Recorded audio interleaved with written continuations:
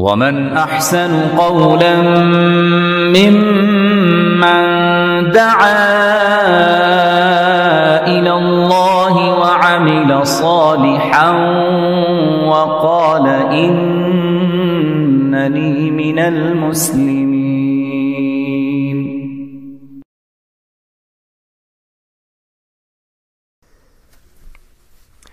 Assalamu alaikum wa rahmatullahi wa barakatuh. Alhamdulillah wa salatu wa salamu ala rasulillah wa ala alihi wa sahbihi wa walaha ma ba'd.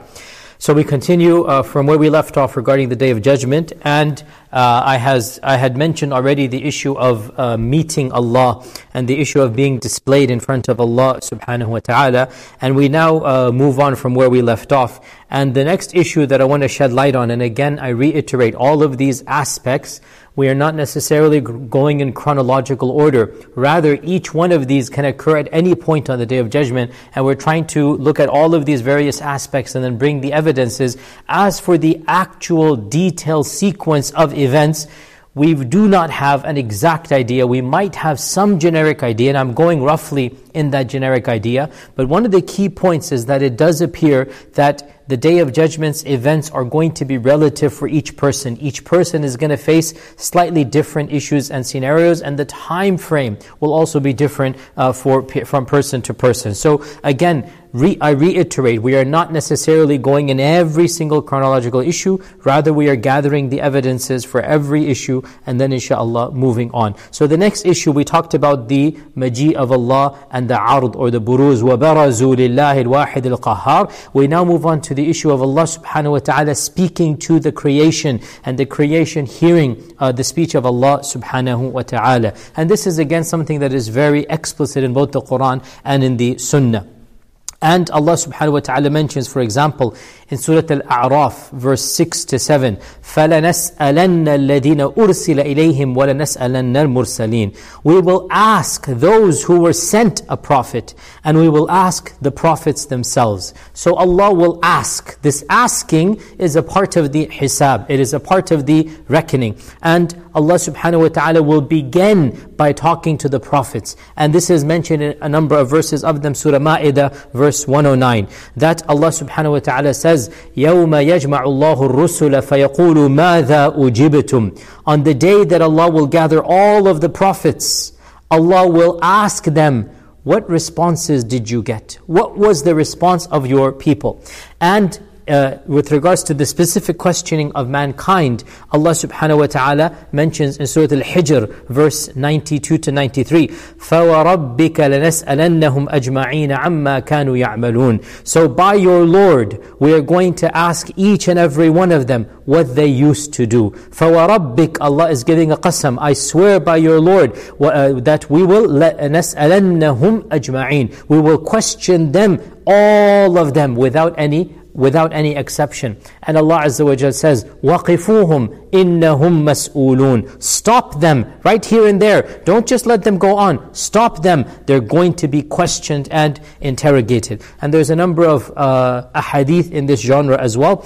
Of them is a beautiful hadith in Sahih Bukhari, which is actually such an amazing hadith. It is the famous hadith of Abdullah ibn Unais radiallahu ta'ala an, in which he said that I heard the Prophet sallallahu alaihi wasallam say, يَحْشُرُ اللَّهُ الْخَلَائِقَ يَوْمَ الْقِيَامَةِ عُرَاةً حُفَاةً غُرْلًا بُهْمًا. That Allah subhanahu wa ta'ala will gather all of mankind on the Day of Judgment. They will be naked, they will be barefoot, they will be uncircumcised, the way that their mothers gave birth to them. فَيُنَادِيهِمْ بِصَوْتٍ يَسْمَعُهُ مَنْ بَعُدَ كَمَا يَسْمَعُهُ مَنْ قَرُبَ. He will then shout out to them. The word is yunadi, and nida is to speak with a voice. He will then address them with a loud voice. And then, obviously, the speech of Allah is not like our speech. The kalam of Allah is not like our kalam. So, what is this interesting adjective or description that our Prophet ﷺ said?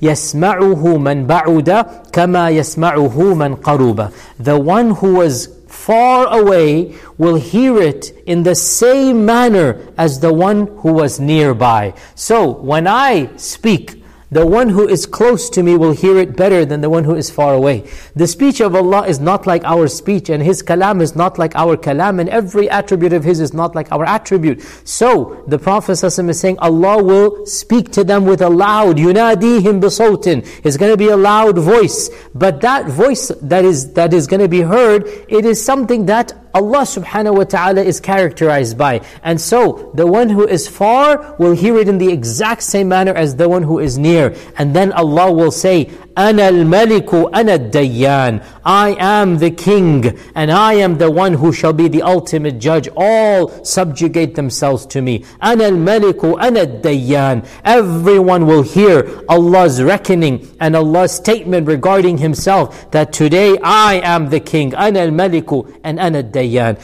And the Prophet ﷺ mentioned in a number of hadith that Allah Azza wa Jalla will speak to Adam, and He will address Adam, and Allah will speak to Nuh, and Allah will speak to Ibrahim, and Allah will speak to the Prophet Muhammad sallallahu alaihi wasallam. And this speech will of course be to the prophets, and then of course Allah subhanahu wa ta'ala will also speak to the believers. As for those who rejected Allah subhanahu wa ta'ala, there are some evidences that says that Allah will speak to them, and there are other evidences that says that Allah will not speak to them. So how do we interpret this? For example, there is the phrase that is very common in the Quran, لا يكلمهم الله يوم القيامة ولا ينظر إليهم ولا يزكيهم. Allah will not even speak to them, and Allah will not look at them, and Allah will not purify them.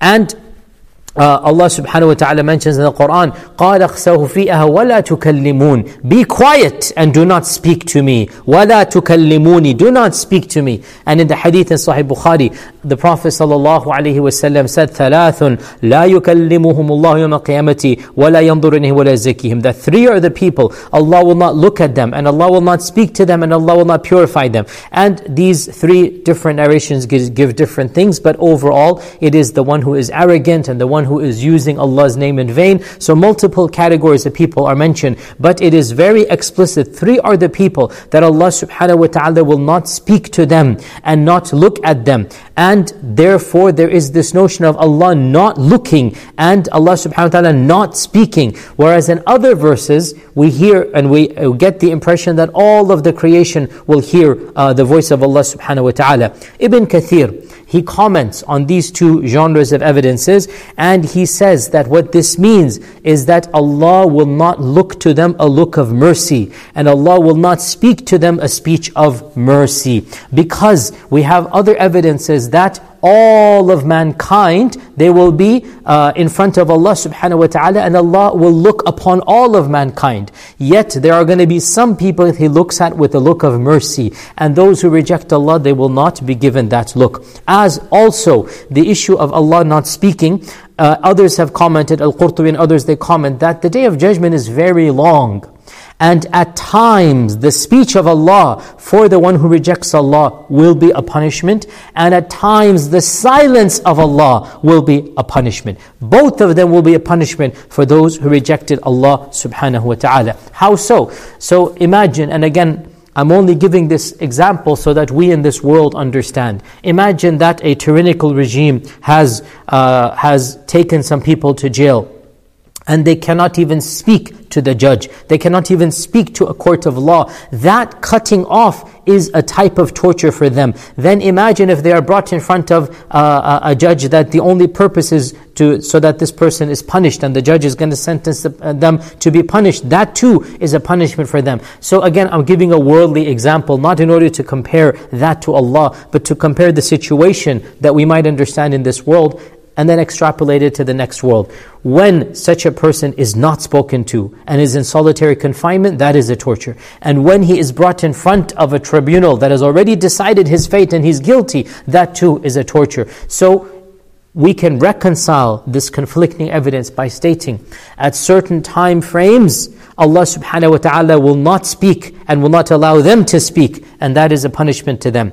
And at other time frames, Allah will speak to them, and that speaking itself is going to be obviously the height of terror, because when Al-Malik is speaking to you, and when Allah subhanahu wa ta'ala is going to tell you and point out to you your own sins, and you know they are true. Imagine how terrified that is going to feel. So this is how we reconcile in the Quran and in the Sunnah the notion of Allah subhanahu wa ta'ala sometimes speaking and sometimes not speaking to the one who rejects Him. So this is the issue of Allah Azza wa Jal looking upon the creation, some segments of the looking upon Allah Azza wa Jal speaking to the creation. Now we get to this issue of the actual hisab, or the actual reckoning. And this too, it is multifaceted. And again, I'm going to start off this week, and then next week I'm going to move on to another aspect of the hisab, because the hisab or the reckoning, hisab means to reckon, hisab means to go over. So the accountant in Arabic is called the muhasib, so the one who does hisab, and the calculator is called alat al-hisab, or the hasub, or the computer is called the hasub. So these are things that are used to calculations. So when we say the hisab, we mean the actual reckoning line by line, what is going to happen, when we hand in, if you like, our forms, there's going to be a hisab, a checking, and it will be done in multiple ways and batches. There's going to be multiple mechanisms. And so today we're going to begin, and next week, inshallah, we will continue this issue of how the hisab is done. So, one of the mechanisms of hisab, and in fact, the one that we want, is what is called al-ard. And we already mentioned this last week, and that is simply the overall examination that Allah subhanahu wa ta'ala will look upon the entire creation. And as we explained last week, for some people, that in and of itself is all their hisab will be. Every one of us will have a private moment with Allah subhanahu wa ta'ala. And that private moment, that even though we are all surrounded by billions and billions of people, at that point in time, it will be as if we are alone. As if Allah subhanahu wa ta'ala is focusing every attention on us. That is going to be our perception. And obviously everybody else will be having the same, if you like, one-on-one with Allah subhanahu wa ta'ala. As Ibn Abbas radiallahu ta'ala anhu was famously asked, how will Allah do the hisab of all of mankind simultaneously? And Ibn Abbas responded the same way that He provides them their sustenance simultaneously. Every human being, his or her needs are taken care of as we live. My rizq is coming, your rizq is coming, the birds' rizq is coming, the fishes' rizq is coming. Simultaneously, Allah is taking care of all of our sustenance. Why can He not take care of all of our reckoning simultaneously as well? So, one of the mechanisms of this reckoning, and it is going to be the lightest, and it is going to be the stage that is the least difficult, and it is the stage that we want, and that is the stage of the ard, or the generic presentation. And the notion of a generic presentation, it is mentioned explicitly in the hadith of Bukhari, narrated by Bukhari from our mother Aisha radiallahu anha, that she stated that once the Prophet sallallahu alaihi wasallam said, "Man nuqisha udhib," that whoever is going to be questioned and whoever is going to be examined, that is going to be a punishment. Okay, so there's something called the niqash. And the niqash in Arabic, it means a back and forth, or it means a detailed examination. And so, for example, when a graduate student or a PhD student, when he's defending his dissertation, this is called the munaqasha. When people are debating, it is called munaqasha. So this is the back and forth. So our Prophet ﷺ used the same verb, the same noun, man nuqisha udhib, that whoever has this niqash, whoever is going to be examined, look at this, look at that, look at this, look at that, that is going to be an adhab. So Aisha radiallahu anha said, Ya Rasulullah, doesn't Allah say in the Quran that فَسَوْفَ يُحَاسَبُ حِسَابًا يَسِيرًا, that there are going to be people that will have an easy hisab? How can it be adhab when Allah is saying it's going to be an easy hisab? And so the Prophet ﷺ said, ذَاكَ الْعَرْضُ, that which you're talking about in the verse is the presentation, the ard. It is not a defense, it is not an examination, it is a presentation. What are the two Arabic words? Niqash or munaqasha and ard. The niqash, man nuqisha udhib, the niqash is point by point. Go over the entire list one by one. That is going to be the munaqasha. That is going to be the detailed examination, the accounting. The other one, ard, it is just a generic, okay, that's it, move on. Not line by line. And so when Allah Azza wa Jalla says in the Quran, فَسَوْفَ يُحَاسَبُ حِسَابًا يَسِيرًا, He will be accounted for with an easy accounting. That's what we want. We want the easy accounting. This happens in, especially in some of the smaller schools. These days the systems are so much in checks and balances. But I remember when I was growing up, the same thing happened.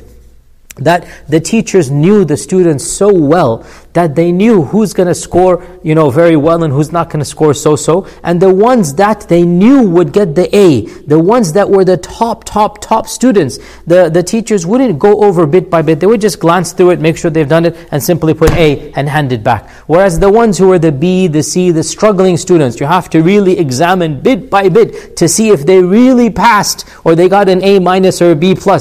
Whereas the ones who are solid, the ones who know they're always at the top of the class, when you hand in your paper, just going to give a flick of it, just look at it and say, yep, okay, everything's there. He's not going to go answer line by line, because he knows from your background, he knows from your... Now obviously these days we don't do that because of all the checks and balances, and I don't know, teachers have become this and that. So, when I was growing up, I remember this happening a number of times, and it's something that, it was understood, that, and nobody complained because everybody knew this student deserves it. What he's done, he's actually deserves it. That this person has brought forth a level of consistency all the time, that once he hands in a paper, I don't need to go and check. I know the quality of this student. That in Arabic is what the Prophet ﷺ called al-ardu. Just the overall, just flicking through. That's the ard. And that's what Allah says in the Quran, that whoever does good and whoever believes and comes with good deeds, فَسَوْفَ يُحَاسَبُ حِسَابًا يَسِيرًا, he shall be given an easy hisab. And the one who will have to go line by line, even if he passes. By the way, going line by line does not mean he's going to go to Jahannam. No. Our Prophet ﷺ said, مَنْ نُوقِشَ عُذِّبْ. Let me give you an example that once again, just to give you an example, nobody should think that I'm comparing this dunya with the akhirah. But imagine on your tax forms, right? That even if you did everything correctly, and the government sends you a mail or a message like, we want receipts, we want evidence that every single line of yours is accurate. Even if you did everything accurately, for you to be under government scrutiny is a type of punishment.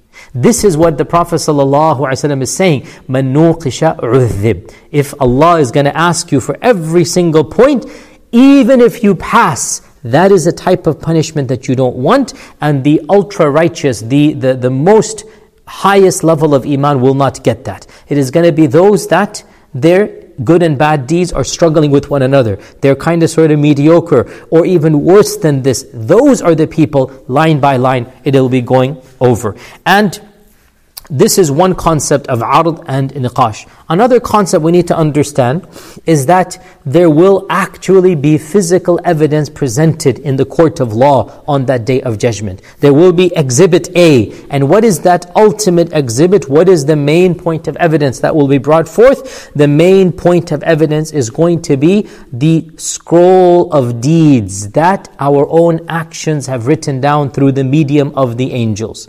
So, the notion of our scrolls and the notion of our own deeds being presented back to us is a central motif of the Day of Judgment. There are more than 24 evidences in the Quran and Sunnah combined that mention that we will be getting our deeds that we ourselves have done back on the Day of Judgment. And we will be getting them back via the means of scrolls. What is a scroll? In Arabic, two words are used, suhuf and kitab. Both are used. And both of them have similar meanings. Suhuf means rolled up, and kitab means opened up. And both of these are used, and Allah subhanahu wa ta'ala mentions this concept in the Quran of our good deeds being written down. And this is something that Every single one of us knows, we hear about it since we are children, and it is something that is mentioned in the Qur'an, that we have angels that are recording each and every deed of ours. And of course, this is a concept that is well known. Allah says in the Qur'an that عَنِ الْيَمِينِ وَعَنِ الشِّمَالِ قَعِيدٌ, on his right and on his left they are sitting down. مَا يَلْفِظُ مِنْ قَوْلٍ, not a single word. Qawl here means word. Not a single word does he say, except that they are raqibun atid. Now, some people have misunderstood that Allah is naming one of them raqib and the other atid. No, raqibun atid is not a proper noun here. It is an adjective describing their states. And raqibun atid here, it is in the place of an adjective. And what it means here, raqib is observant, and atid is basically a guardian. So raqib, muraqaba, and atid, he is the one making sure nothing slips. So Allah is describing the two angels, not naming them. So this concept of there being angels constantly writing down what we have done, this is something that is again very clear in the Qur'an and in the Sunnah. For example, in Surah Al-Infitar, Allah subhanahu wa ta'ala says, وَإِنَّ عَلَيْكُمْ لَحَافِظِينَ, indeed you have those that are protecting you.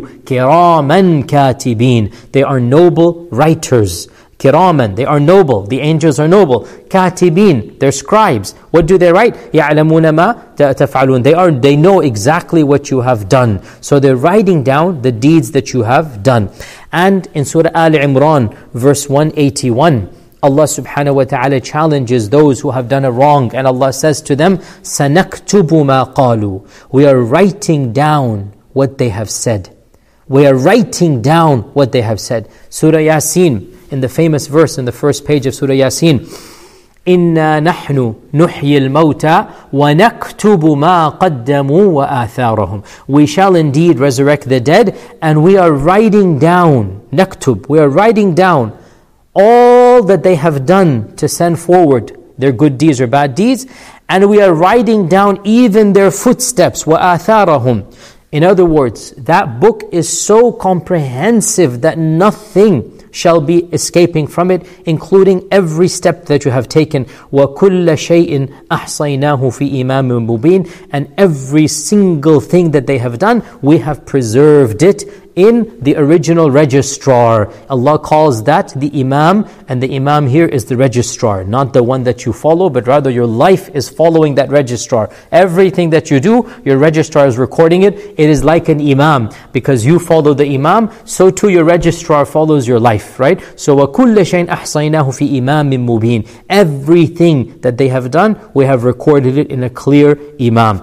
And it is something that is again very clear. Surah Tawbah, verse 120 to 121, Allah subhanahu wa ta'ala says, ما كان لأهل المدينة ومن حولهم من الأعراب أن يتخلفوا عن رسول الله ولا يرغب بأنفسهم عن نفسه, that it is not appropriate for the people of Medina and for the Bedouins around that the city of Medina, that they stay behind when the Prophet ﷺ goes out, and that they don't prefer themselves over him. This is not right that you prefer yourselves over the Prophet ﷺ. Then Allah says, that is because أنهم لا يصيبهم ظمأ ولا نصب ولا مخمصة في سبيل الله ولا يطؤون موطئا يغيظ الكفار. So Allah goes on a long list of things that whenever they become thirsty, whenever they become tired, whenever they become hungry in the way of Allah, whenever they take one step in the way of Allah to enrage those who reject Allah subhanahu wa ta'ala, whenever they do anything against an enemy, Allah says, إِلَّا كُتِبَ لَهُمْ, except that it shall be written down for them. So once again, the concept of kitab, or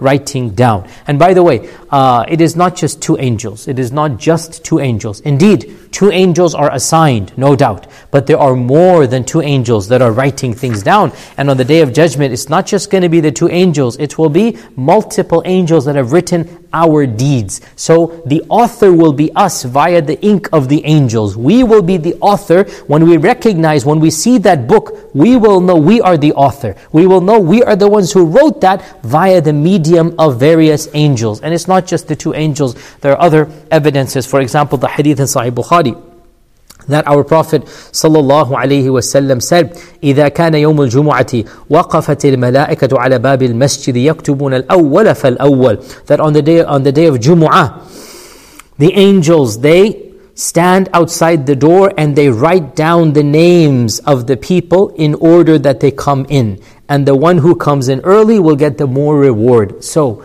there are angels that are writing down that good deed. In the other hadith, also in Sahih Bukhari and other books,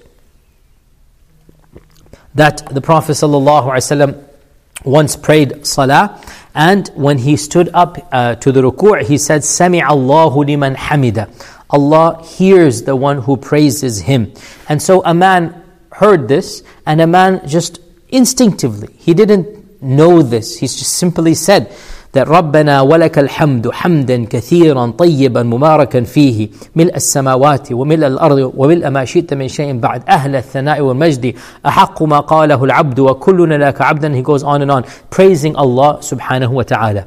When the salah finished, the Prophet ﷺ said, "Who said that?" And there was silence. Then he repeated, "Who said that?" And the man sheepishly said, "Ya Rasulullah, I did, and I didn't mean anything wrong. I'm just trying to praise Allah."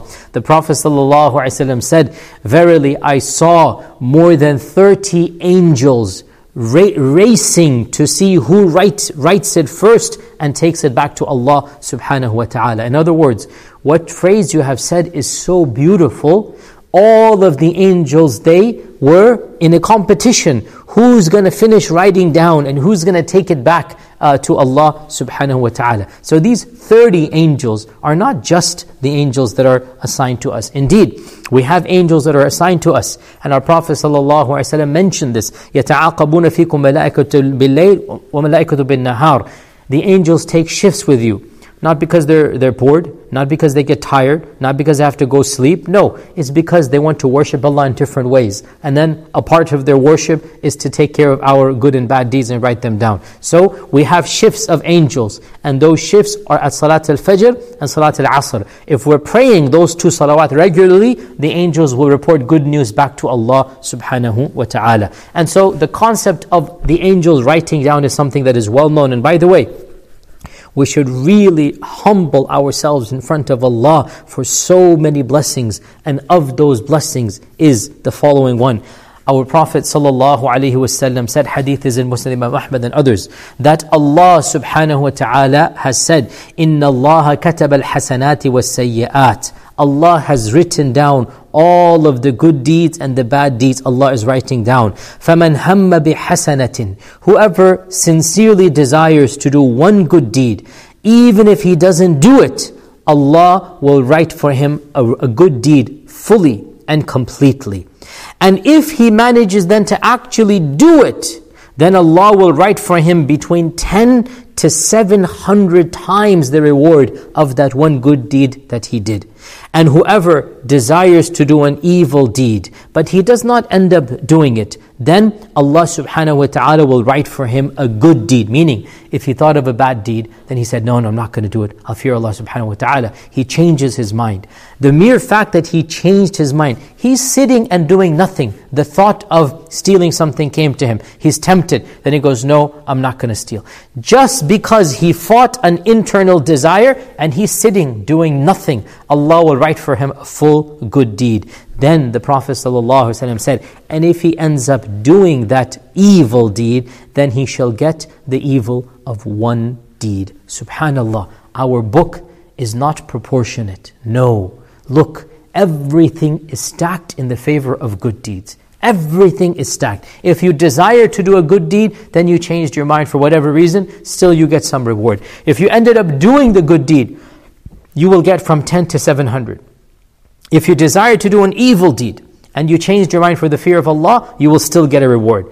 So 3 of the 4 times. Only in the last one, if you actually ended up doing an evil deed, you get written 1 evil deed. So this book, it is not a fair book in accordance with the fairness of this world. It is a merciful book that only the most merciful could write for us. It is a book that we could not even write for ourselves. It is a book that is stacked in our favor. And so, woe to the one who is not able to take advantage of the mercy and the blessings of Allah subhanahu wa ta'ala.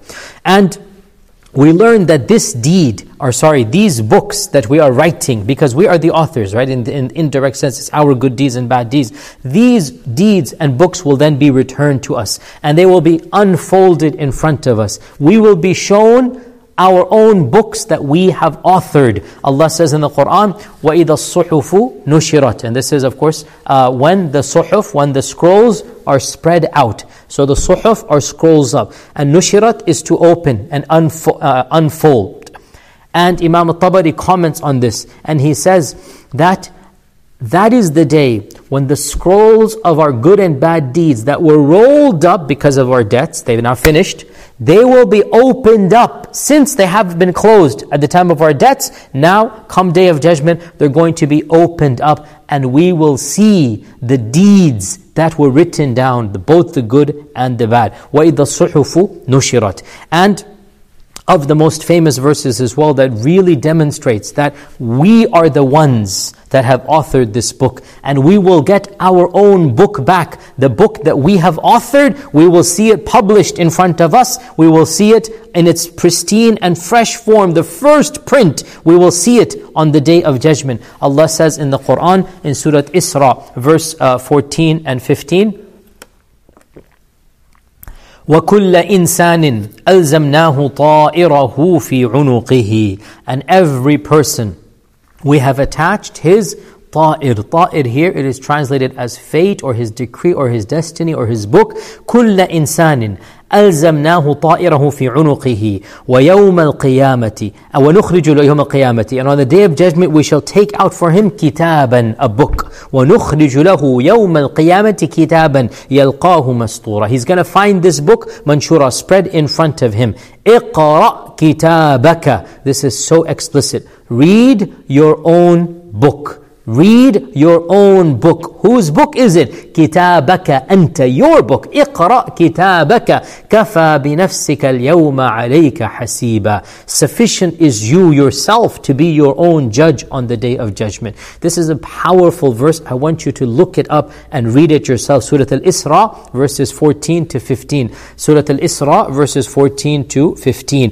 اقرأ كتابك. Read your own book. كفى بنفسك اليوم عليك حسيبا. And this book, of course, will contain every single deed that we have ever done. This is again reiterated. I mentioned this verse 2 weeks ago. I'll reiterate Surah Al-Kahf, verse 49. وَوُضِعَ الْكِتَابُ. And the book shall be brought out. وَوُضِعَ الْكِتَابُ. The book shall be brought out. فَتَرَى الْمُجْرِمِينَ مُشْفِقِينَ مِمَّا فِيهِ. The sinners, the criminals, will be terrified of this own book that they see in it. What they see will terrify them. So their own book will terrify them. وَيَقُولُونَ يَا وَيْلَتَنَا مَا لِهَذَا الْكِتَابِ. And they will say, woe to us, what type of book is this? That's how we should translate the meaning here. What type of book is this? What is this book here that we are seeing? لَا يُغَادِرُ صَغِيرَةً وَلَا كَبِيرَةً إِلَّا أَحْصَاهَا. Neither a small nor a large deed is left. Everything is recorded in it. And then Allah says, وَوَجَدُوا مَا عَمِلُوا حَاضِرًا. All that they themselves have done, they will find it in front of them. We are the authors of this book that Allah subhanahu wa ta'ala will return to us on the Day of Judgment. وَوَجَدُوا مَا عَمِلُوا حَاضِرًا وَلَا يَظْلِمُ رَبُّكَ أَحَدًا. And Allah subhanahu wa ta'ala will show no one injustice on that day. It is your own good deeds. اقرأ كتابك. Read your own good deeds. These are your deeds. These are my deeds. We're going to be seeing what we have done in this world, and we will be presented back our own book that we have authored. And the purpose, of course, here is exactly as Allah says, كَفَى بِنَفْسِكَ الْيَوْمَ عَلَيْكَ شَهِيدًا. You will be your own witness against yourself. You will testify against yourself. And this is mentioned in a hadith in Sunan Abi Dawud and others, that Anas ibn Malik radiyallahu ta'ala an narrated that the Prophet sallallahu alaihi wasallam once laughed. And then Anas said, Ya Rasulullah, why are you laughing? So he said to them, do you know why I am laughing? I am laughing from the speech of Allah subhanahu wa ta'ala with His servant. On the Day of Judgment, the servant will say that, oh my Lord, didn't you promise me that you will not be unjust? Allah will say, I did indeed promise. And so the servant will say, so then today I will not allow anyone other than myself to testify in my case. I'm not accepting anybody. So what is the point here? So in the court of law, if there's an enemy, then you can say to the judge, this is a conflict of interest. This person, I don't trust him. This person, we have an issue here, some bad, money or whatever, some debt, some whatever. He said something, I said something. This person is not a neutral witness. And in any court of law, one of the main points of defense is to impute the credibility of the witness. The defense lawyer is going to come and say, that person, he has a reason to lie. He's not a trustworthy, he's not a credible witness. Throw his testimony out. And so if that is done, then the judge will say, ignore everything you heard. So on the Day of Judgment, Allah is saying, our Prophet ﷺ is saying, a person will come and he will say, oh Allah, you promised this to be a just trial. Allah will say, yes. The man will say, I don't trust any other human being. Meaning he's going to try to get out of any witnesses and he's going to say, let me testify about myself. And so I'm not going to allow any external testimonies. And I'm only going to accept myself as a shaheed, as a witness, as a shahid and a shaheed to testify. So Allah subhanahu wa ta'ala will say, today you alone will be a witness against yourself. And the books will be brought that the Kiram and Katibin have written, and his mouth will be sealed. And his body will speak. And Allah will say, intiqi. And so his body will speak with his deeds. And the book is going to testify to all that he has done. Then after all of this is done, then his mouth will be allowed to speak. And his mouth, the first thing it will say, it will rebuke his own body. And it will say, all that I did it for you. All these sins that I did, we did it for each other. I did it for you. But of course it will be too late for all of that. The point being, this is a beautiful narration that indicates what is the purpose of these books being given back to us. The purpose of these books being given back to us is so that no one can accuse Allah of any injustice. No one can say, you brought an external witness and I don't trust this witness. We will testify against ourselves and our books will be enough, and we will not be able to reject what is in the books because we have authored them, and our bodies will testify to them. And remember, these detailed line by lines will not take place for the righteous. For the righteous, it'll simply be pass and go forward. And of course, this will be a time of great confusion and great fear. Once the Prophet ﷺ returned back to his house, and our mother Aisha was there and she was crying. And the Prophet ﷺ said, what is causing you to cry? Aisha said, and this is such a beautiful hadith, I am scared of Jahannam, Ya Rasulullah. I am scared of Jahannam. Will you remember your family on that day? Will you remember all of us on that day? And the Prophet ﷺ said, 3 times, no one will remember anyone else. 3 times, no one will remember anyone else. The first of them, when the mizan is brought forth. The issue of mizan will be our next week's topic. Mizan is the scales. The first of them, when the mizan is come out, and everyone will be busy in his own thoughts until he knows whether it will be heavy or light. So this is one of the 3 times when no one will think of anyone else. The second of them, when the kitab, when the book is brought out, and it will be said, come, read your own book, and a person will be in complete absorbing, no one will think of anybody else until the person knows whether he will be given his book from his right or from his left or from behind. So this is the second time when the book is brought out. That's what we're talking about today, the book. And then the third time when no one will remember anybody else is when the sirat is placed over Jahannam, when the bridge is placed over Jahannam and people are told to cross the bridge. So this hadith is a very powerful one that makes us pause and think. 3 times our Prophet ﷺ said, even he and none of humanity will think of anybody else. And of course he said this as a type of mubalagha, as a type of exaggeration. As for the Prophets, and especially our Prophet ﷺ, he shall be thinking of his ummah at all of these times. But this is just a point of making us understand that 3 times the average person will be completely absorbed in his own thoughts.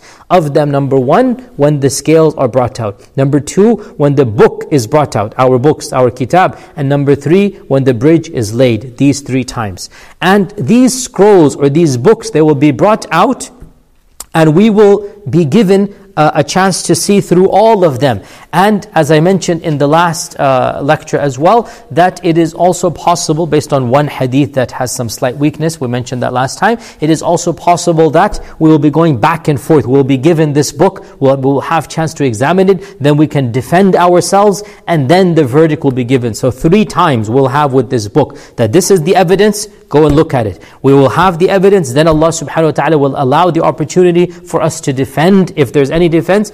And what defense can there be? We will admit that this is what we have done. And then the third time will be the actual verdict. And what will the verdict be? The scrolls or the books will be handed back to us. We will be given physically our scrolls back to us. And depending on how we are given the scrolls, we will know our judgment. So this is one mechanism. Now again, I'm preempting. There's another mechanism, and that is the mizan, that is the scales. And we'll talk about that next week, insha'Allah ta'ala. This week, we're doing the issue of the scrolls. Now the mizan and the scrolls, their exact time frame, vis-a-vis each versus the other, we're not quite sure. It could be that the mizan is before the scrolls, it could be the scrolls before the mizan, it could be they're contemporaneous at the same time. These are all issues from the ilm al-ghayb. We don't fully understand them, and it's not something that's going to change our iman, but we should be aware of each of these facets so that we are prepared, that we know we're going to get our deeds back. We know that our deeds are going to be weighed on Judgment Day. So, we said that the scrolls will then be brought. We will see our scrolls. We'll have the opportunity to defend. And then the scrolls will be given to us. And how they are given will be either the diploma of passing or the stigma of failure.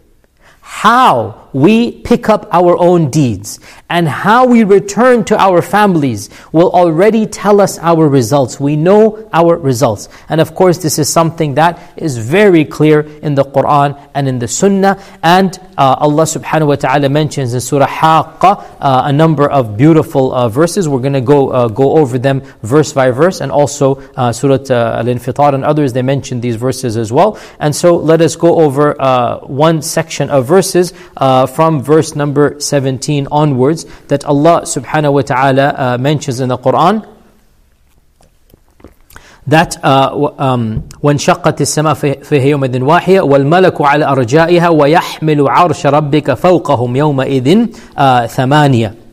That on that day, the angels 8 of the angels will carry the throne of Allah subhanahu wa ta'ala. So Allah mentions the judgment day happening. Allah mentions that on that day the event shall come to pass, the heavens will crack open, and Allah subhanahu wa ta'ala will come, and 8 angels will carry the throne of Allah subhanahu wa ta'ala. وَالْمَلَكُ عَلَى أَرْجَائِهَا. And the angels are surrounding, meaning all around the Day of Judgment. وَيَحْمِلُ عَرْشَ رَبِّكَ فَوْقَهُمْ يَوْمَئِذٍ ثَمَانِيَةٌ.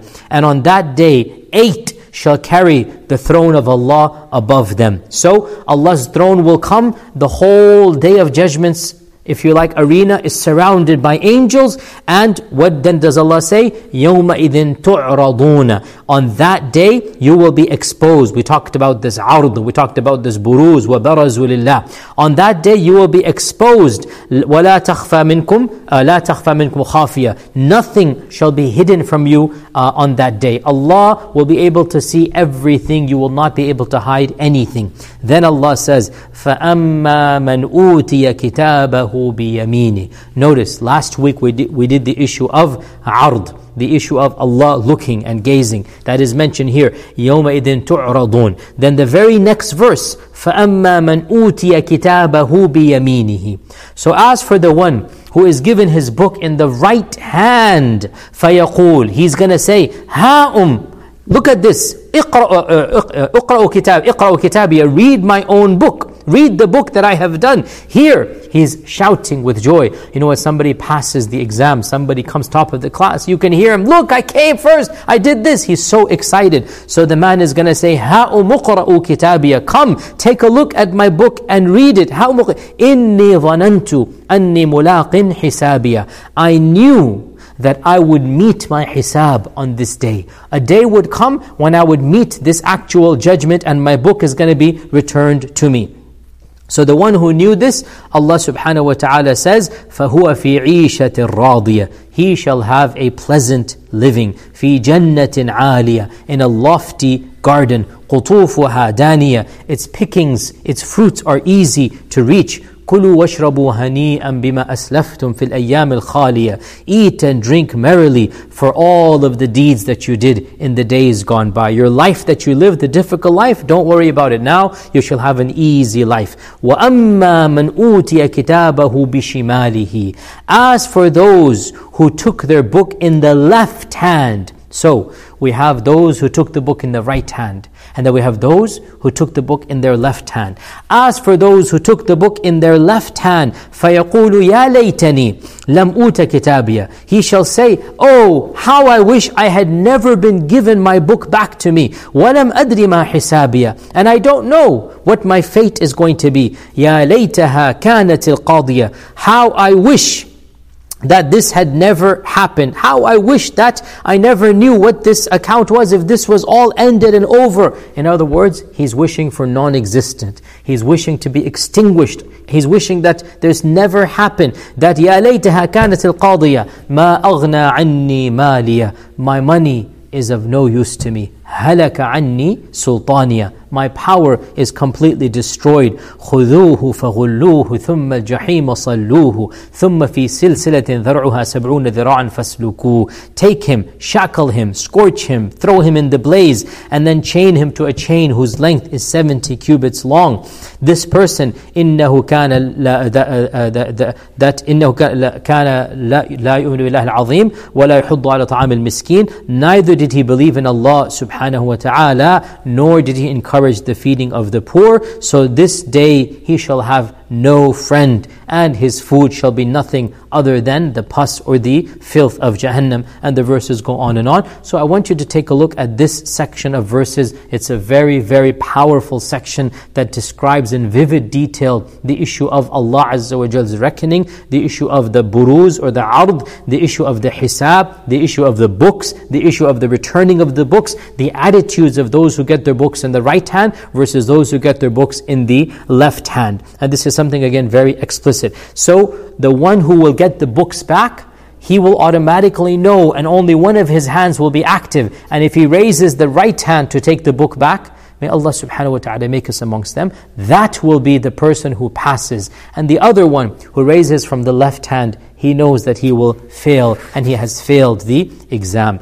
And in Surah Al-Inshiqaq as well, we have a series of verses that are again well known to most of you, that يَا أَيُّهَا الْإِنسَانُ إِنَّكَ كَادِحٌ إِلَىٰ رَبِّكَ كَدَحًا فَمُلَاقِيهِ. That يَا أَيُّهَا الْإِنسان, that O mankind, you are indeed toiling to your Lord. You are laboring towards your Lord. إِنَّكَ كَادِحٌ إِلَىٰ رَبِّكَ كَدْحًا فَمُلَاقِيهِ. So you are laboring to your Lord bit by bit, journey by journey, day by day, trial by trial. فَمُلَاقِيهِ. You are going to meet Him. This is the mulaqa. This is the individual meeting of every single person. So what's going to happen in the mulaqa?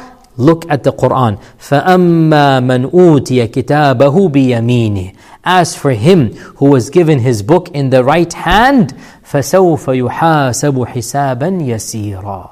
He shall get an easy hisab. He shall get an easy hisab. And this is the height of hisab. This is the best hisab, the easiest hisab. Now, our scholars mentioned that not everybody who gets in the right hand will necessarily not have the niqash. It is possible that the Muslims that are struggling, they might enter Jannah, but on the Day of Judgment, they might be punished slightly by having to go through each and every step of theirs. So again, Allah is describing the best of the best, that whoever is given their book in the right hand, that is the person, فَسَوْفَ يُحَاسَبُ حِسَابًا يَسِيرًا. He shall have a very easy hisab. وَيَنْقَلِبُ إِلَىٰ أَهْلِهِ مَسْرُورًا. And he will return back to his family in a state of happiness. He's going to come back so happy. He's going to return to his family. وَأَمَّا مَنْ أُوتِيَ كِتَابَهُ وَرَاءَ ظَهْرِهِ. And as for the one who was given his book behind the back, فَسَوْفَ يَدْعُو ثُبُورًا. Then he shall indeed call for his own death. He's not going to want to even live. وَيَصْلَى سَعِيرًا. And he shall enter the sa'ir, which is the blaze of Jahannam. إِنَّهُ كَانَ فِي أَهْلِهِ مَسْرُورًا. He used to be arrogant in his own family. إِنَّهُ ظَنَّ أَلَّنْ يَحُورٍ. He thought he would never come back to Allah subhanahu wa ta'ala. بَلَى إِنَّ رَبَّهُ كَانَ بِهِ بَصِيرًا. Indeed, Allah subhanahu wa ta'ala was always watching him. Now again, I want you to look up these verses, Surah Al-Inshiqaq, verses 6 to 15 or 14. You can look them up. Please look up these verses. And again, one of my goals in today's lectures, these types of lectures, one of my goals is that you know your evidences. You go back to the Quran and the Sunnah, you look it up yourself, you see what Allah is telling you. Don't just take my word for it. Go back to the Quran, open up the Quran, Surah Al-Inshiqaq, verses 6 onwards. And notice here the beautiful contrast. Allah is saying that the one who was righteous will go back to his family in a state of happiness on the Day of Judgment. And the one who was unrighteous lived a happy life in this world and neglected the akhirah, so he's going to be sad in the hereafter. Notice how Allah contrasts. The one who is righteous, his ultimate happiness will be in the next life. So Allah says in the Quran, وَيَنْقَلِبُ إِلَىٰ أَهْلِهِ مَسْرُورًا. He shall return back to his family in a state of ecstasy, in a state of joy. And as for the other one, Allah says, إِنَّهُ كَانَ فِي أَهْلِهِ مَسْرُورًا. He was in a state of joy amongst his own family. Now it's a very, very beautiful point here. It is as if Allah is saying, this person's happiness was the material pleasures of this world. And those material pleasures made him feel arrogant and haughty, and he passed all of these years by in this world, and all of his happiness was his wealth and family. So Allah says, the one who got his happiness with the dunya will not find happiness in the hereafter. Whereas the other person, he found his happiness in Allah, and his wealth and his dunya was also a source of happiness, but his ultimate happiness was Allah subhanahu wa ta'ala. And when you make Allah the ultimate goal, you get this world and the next world. And so it is not as if you have to make a choice. And I've said this again in a lot of my khutbahs and lectures. It is a common mistake that people make, this either or dichotomy. If I'm righteous, I must give up all the pleasures of this world. And if I obtain the pleasures of this world, then I am unrighteous. No, the one who chooses Allah will find the purest of pleasures in this world, the most pleasurable.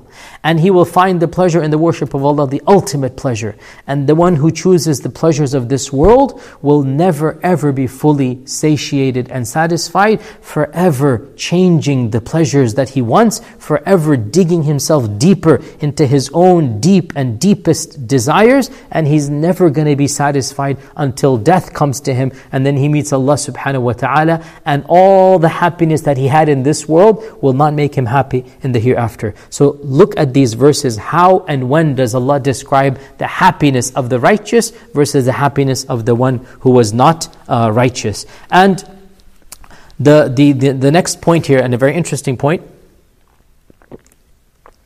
in this series of verses, Allah subhanahu wa ta'ala mentions that the person will get the book behind him. In the previous set of verses, Allah says the person will get the book in his left hand. Some of our scholars have said that there's three categories of people. The righteous will get it in the right hand. The sinners who are going to Jahannam will get it in the left hand. And then the worst of the worst, and they're also going to Jahannam, but they are the worst of the worst, they will get it behind their back. Others have said that no, it is two categories, the right and the left. But when they get it in the left hand, they will be so embarrassed.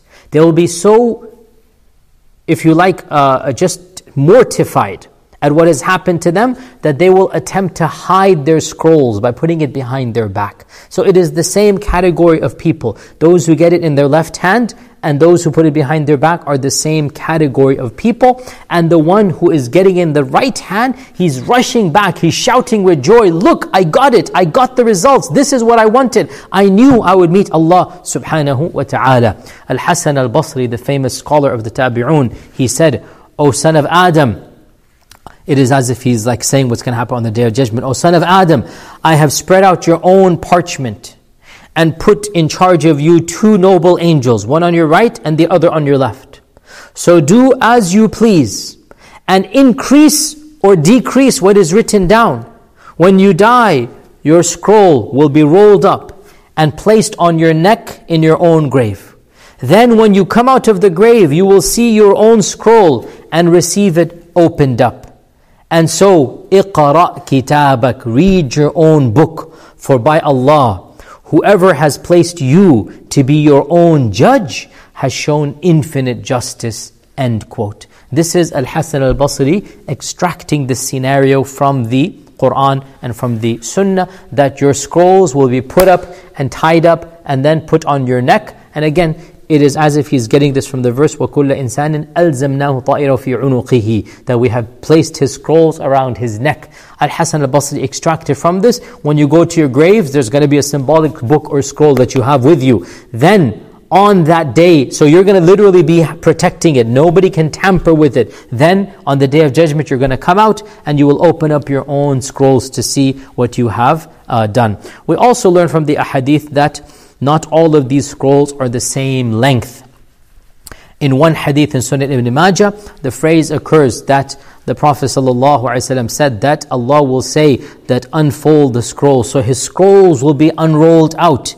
Each one of them, in one hadith it says, He will have 99 scrolls. Each one of them is as far as the eyes can see. So not every scroll will be the same. Depending on how long you lived and what you did and the quantity and quality of your deeds, the length of your scrolls will also be different. And we can also see that perhaps there are different types of scrolls as well, that not all of the scrolls will be exactly the same.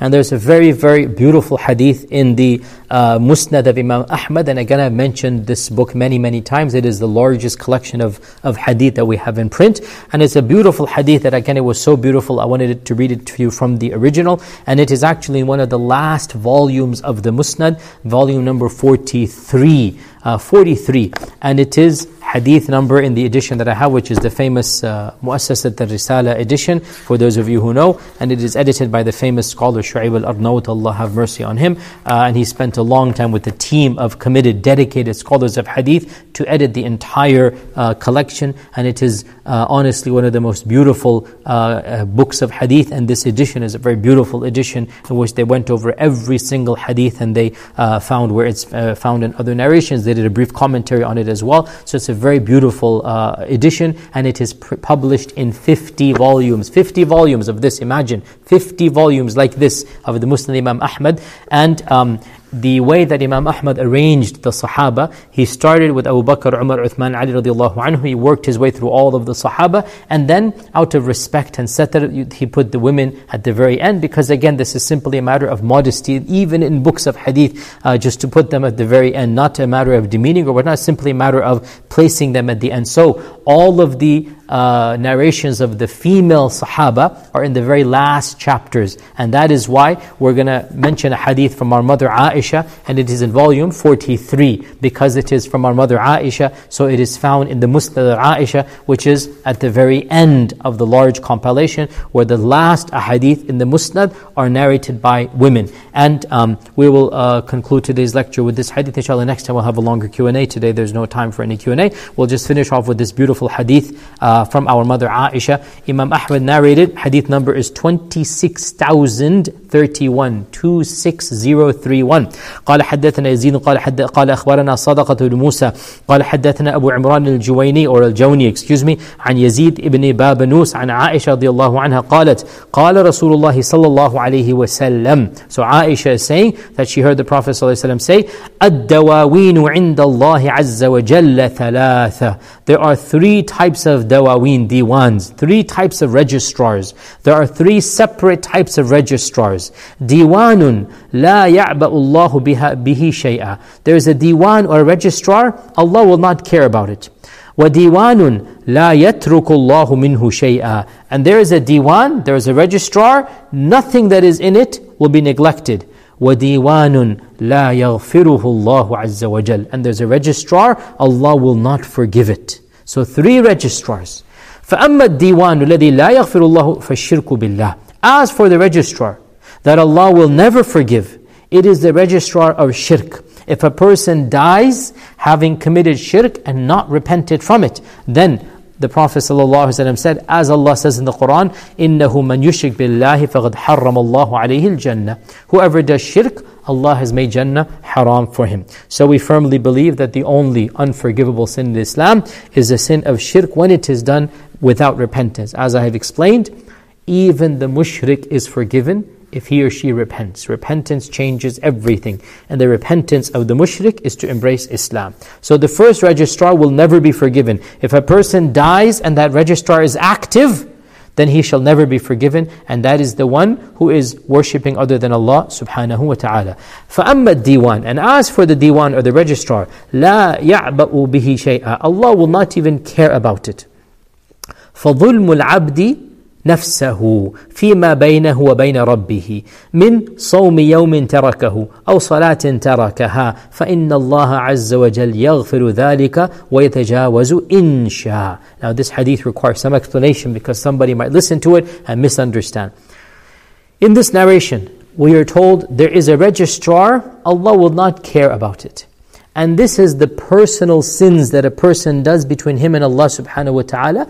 Maybe he didn't fast properly, he left a salah that he shouldn't have left. So these personal sins, Allah subhanahu wa ta'ala shall forgive and overlook to whomever He wants. Now, this whomever He wants is very key. Because what it implies is for those whom Allah does not want, these sins shall be accounted for. And this is why we get to the issue of the reality of sins. I'm actually giving another series as we speak. You can log on and check when I'm delivering this lecture. As of the deliverance of today's lecture, I only have one of the other series, which is called The Reality of Sin. Inshallah, this weekend or next weekend I'll do part 2, and then we'll continue part 3 and 4, The Reality of Sin. In that other series, I'm talking about what is the categories of sins and how do we get sins forgiven. So now we link that series to this one. Those whose sins are minor, and listen to that other series I gave, their good deeds shall absolve all of the minor sins, and this hadith makes complete sense.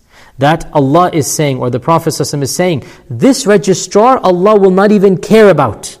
If you do only minor sins, and you have all of your wajibat and your arkan done, and you've avoided the major sins, then this will dissolve. Your minor sins will dissolve. You will not go to Jahannam for minor sins. You might get punished other ways, but not in Jahannam. As for major sins, it is up to Allah, and this hadith is very clear. Insha'a. If Allah wants, He shall forgive. And if Allah wants, He shall not forgive. So that's the second registrar. وَأَمَّا الدِّيوان. And as for the third registrar, لَا يَتْرُكُ اللَّهُ مِنْهُ شَيْءٍ. Allah will not leave anything from that registrar. فَظُلْمُ الْعِبَادِ بَعْضُهُمْ بَعْضًا. This is the dhulm that people do to one another. This is you backbiting, or you slandering, or you stealing, or you stabbing, or you causing any harm or injustice to somebody else. Al-Qisas. Our Prophet ﷺ said, you're going to have to deal with one another. La mahala. There is no divine intervention between two people doing dhulm to one another. So this beautiful hadith really demonstrates for us that the registrars or the scrolls, whether they're going to be 3 separate scrolls, or whether there's going to be section A, section B, section C, we don't know. But the point is that we need to be aware that there's going to be basically 3 types of registrars. We need to make sure we have nothing in the shirk category. Nothing. Then we need to make sure we have nothing in the harm to others category. We don't want to come with another person saying, oh Allah, this person said this about me, this person hurt me, this person harmed me. That is the one Allah will not intervene. Even if Allah wants to forgive the sins between you and Him, in Allah's infinite justice, when you have harmed another person, then Allah Azza wa Jal will allow those 2 people to deal amongst themselves. And on that day, the currency will not be gold and silver. The currency will not be dollars and British pounds. The currency will not be Bitcoin and paper currency. The currency will be the currency of good deeds and evil deeds. Therefore, beware, O you who is going around hurting other people, harming other people, slandering other people, stealing the money of other people. Beware, O you who revels in backbiting and gossiping. Beware, O you who revels in in discussing the honor of chaste men and women, beware of those who are causing dhulm and fitna and fasad amongst other people,